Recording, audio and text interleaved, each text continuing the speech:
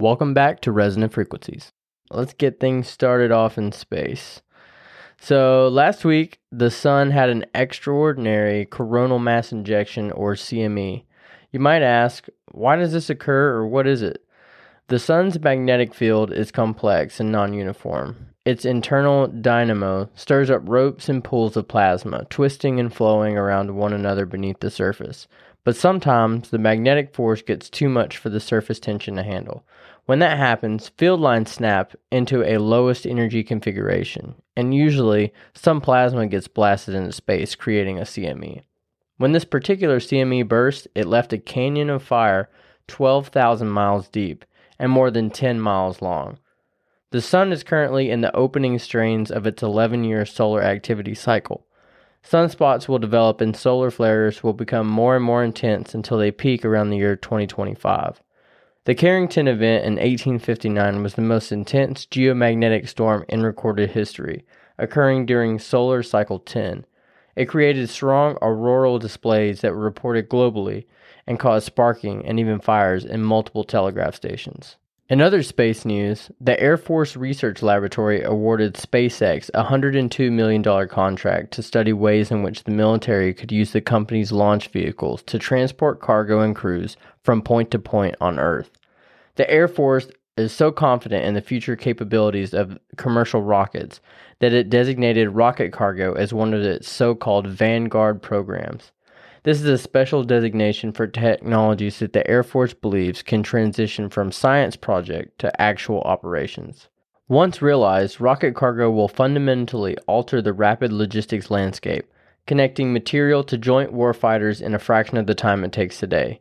Chief of Space Operations General John Raymond said in a statement, "In the event of conflict or humanitarian crisis, the Space Force will be able to provide our national leadership with an independent option to achieve strategic objectives from space." All right, so let's check out what's going on in the world. Right now, the Russia-Ukraine war has led to a giant leap in food prices last month. It's at another record high, according to the United Nations. The UN Food Prices Index tracked the world's most traded food commodities by measuring the average prices of cereal, vegetable oil, dairy, meat, and sugar. Food prices at their highest price since the records began 60 years ago. That's according to the index, which jumped nearly 13% in March, following February's record high. Also, in Ukraine, they called for more weapons and harsher sanctions after it blamed Russia for a missile attack that killed at least 52 people at a train station, packed with women, children, and elderly, fleeing the threat of a Russian offensive in the east. President Zelensky called the strikes in Kramatorsk in the eastern region of Donetsk a deliberate attack on civilians. The city's mayor estimated about 4,000 people were gathered there at the time. All right, moving on from Russia. Shanghai, China reported nearly 25,000 locally transmitted COVID-19 infections on Sunday, as residents of China's most populous city voiced complaints over food and basic supplies, and concern spread that more cities may soon be in the same situation. Streets of the lockdown city of 26 million people remain largely silent, as curbs under the city's zero-tolerance policy only allow healthcare workers, volunteers, delivery personnel, or those with special permission to go out.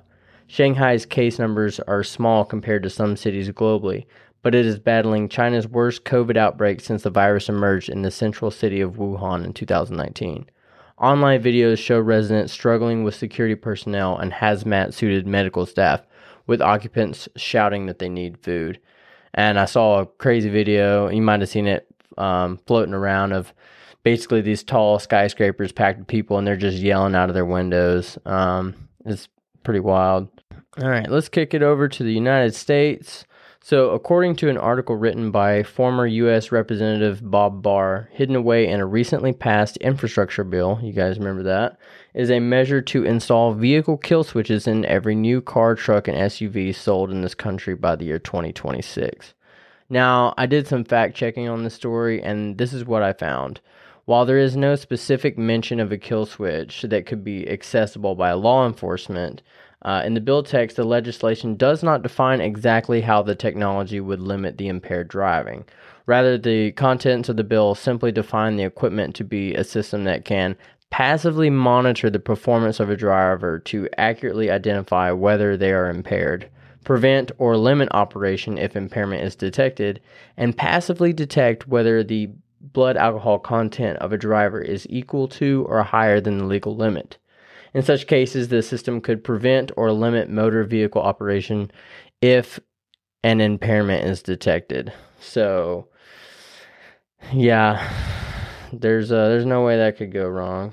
Personally, I wouldn't want anyone driving drunk and hitting anyone, and anything that we can do to reduce that. But I was also reading like some of the comments were saying, what in the instance that say you are slightly impaired and there's an emergency and you have to drive, right, and couldn't drive, and also how would they go about like shutting your vehicle off in a way that wouldn't even cause another accident? Say, yeah, you are impaired, but say that you're not in a spot where you can just immediately have the vehicle stop like that.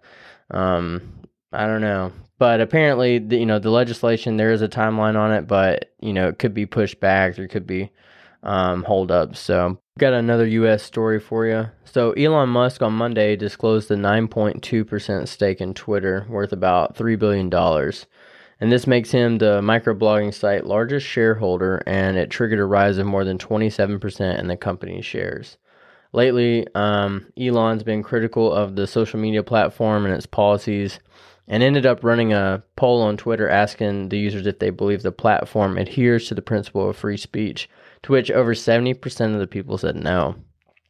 Musk also started a poll on Twitter asking whether the firm's San Francisco headquarters should be converted into a homeless shelter, as no one shows up to work there. The poll got more than 300,000 votes in an hour, with 90% of the people answering yes. All right, moving on to local news. So the University of Alabama in Huntsville, UAH, has achieved the highest research activity rating in the current 2021 update of the Carnegie Classification of Institutes of Higher Education. UAH, a part of the University of Alabama system, is ranked R1, which stands for Very High Research Activity status among doctoral granting universities. R1 universities apply the most resources and scientists to research at their institutions. The rankings are performed every 3 years. UAH was last ranked R1 in 2014. In 2021, UAH performed $125 million in externally funded research, a large amount relative to its size. Dr. Chuck Carr, interim UAH president, says, "Attaining R1 status is the result of outstanding work of so many people at this great institution, including our research centers, faculty, students, and administration. UAH governmental research partners include the U.S. Army, the Missile and Space Intelligence Center, the Missile Defense Agency, NASA, the FBI, and the National Weather Service, and others." All right, so here's the weather forecast for Huntsville. So this week we're looking at mid to high 70s, starting the week with some rain on Monday and Tuesday. The rest of the week looks pretty nice, partly cloudy with more rain expected on the weekend. All right, so let's move it on to crypto. So Bitcoin right now coming in at 41.9, definitely a dip since last week, but we've got some pretty big news for this past week. So Bitcoin 2022 was held in Miami. It had roughly 30,000 attendees and exhibitors. The mayor of Miami opened the event with a speech. He stated that the next president of the USA needs to be more pro-Bitcoin. What's at stake is federal legislation that can propel us into the next generation or set us back. Later on in the day, Jack Mallers, CEO of Strike, announced a partnership with Spotify, NCR, and the Black Hawk Network to enable Bitcoin transactions at outlets all over the USA. He said, "You're going to be able to walk into a grocery store, to Whole Foods, to a Chipotle. If you want to use a Lightning node over Tor, you do that." The next big highlight was the address of Ricardo Salinas, the third wealthiest man in Mexico and an ardent Bitcoin advocate. He expressed concerns regarding the issues with the conventional financial framework. He emphasized the term fiat fraud, wherein he said the institutions were eroding investor wealth under the pretext of generating value by reducing the value of the currency that they're dealing in. Peter Thiel, the PayPal founder, called Berkshire Hathaway's chief and ace investor Warren Buffett a sociopathic grandpa. He even criticized Jamie Dimon at the helm of JP Morgan, who had earlier labeled Bitcoin as worthless. The central banks are going bankrupt. We are at the end of the fiat money regime, he said. There was also a major announcement regarding Blockstream's new partnership with Tesla and Block. Together, the three would be building out a Bitcoin mining facility with a 3.8 megawatt Tesla solar array, a 12 megawatt hour megapack. The project is planned to be finished by the end of 2022. All right, so I got a positive story for you guys. In the city of Marquette in Michigan, they are closing a portion of the road to vehicular traffic every night to protect a migrating group of salamanders from 8 p.m. to 8 a.m. daily until April 15th or until the migration is completed. Protecting the blue spotted salamander's migration is vital as they are an indicator species informing us about the health of our environment. The salamanders spend the cold winter underground, then every spring they make their way to the water where they mate and lay eggs. It was in 2018 that Eli Berry, a former Northwest Michigan University student, noticed that vehicles were killing hundreds of these migrating salamanders. He enlisted the help of Superior Watershed Partnership, who reached out to Marquette city officials. Last spring, they got the relevant stretch of the road within the park temporarily closed to evening and overnight traffic. In 2019, before the closure, they found 429 salamander carcasses in the road. Last year, they counted only 3. With that success demonstrated, the city officials are now doing the same this year. The goal is to apply our science to wildlife management, Berry said. To be able to see in person the science applied to successful management practices was very satisfying. Alright, so here's some fun facts. A cluster of bananas is called a hand, and along that theme, a single banana is called a finger.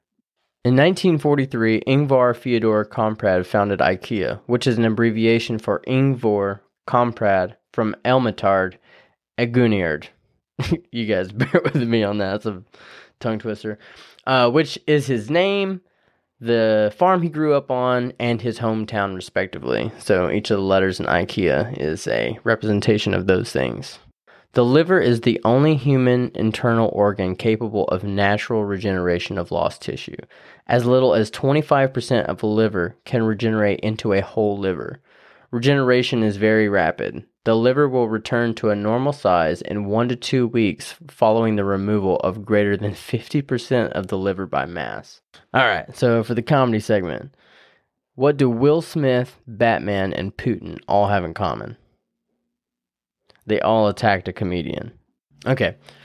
Alright, so this is another one right here. So it's a conversation between an interviewer and a farmer. And I'm going to go full tilt redneck on this. Alright, so the interviewer. How much amount of milk does your cow produce? Which one, the black one or the white one? The black one. About 2 liters a day. And the white one? About 2 liters a day. Well, where do they sleep? The black one or the white one? The black one. I don't sleep out in the barn. And the white one? Yeah, I don't sleep out in the barn too. Well, your cows look healthy. I mean, what do you feed them? Which one? The black one or the white one? The black one. Yeah, feed him grass. And the white one? Yeah, grass. The interviewer, annoyed. Why do you keep asking if the black one or the white one when the answers are just the same? Well, because the black one's mine. And the white one? Yeah, that one's also mine. Also, some breaking news here. North Korea announced that they have successfully landed a man on the sun. All right, moving on. So here's an inspirational quote. Genius is 1% inspiration and 99% perspiration. And that's from Thomas Edison. All right, and this week's Spotify song is going to be No Diggity by Chet Faker. So I would love to share a little piece of each song. That way you could get a sample of it. But for legality's sake, I'm not allowed to do that. But that does conclude this episode of Resonant Frequencies. Hope you all enjoyed it. Hopefully the audio quality was a little bit more leveled out and clear this time. Just looking to make those small improvements each time. And I appreciate everyone tuning in again and look forward to raising the frequency with y'all. Love you guys.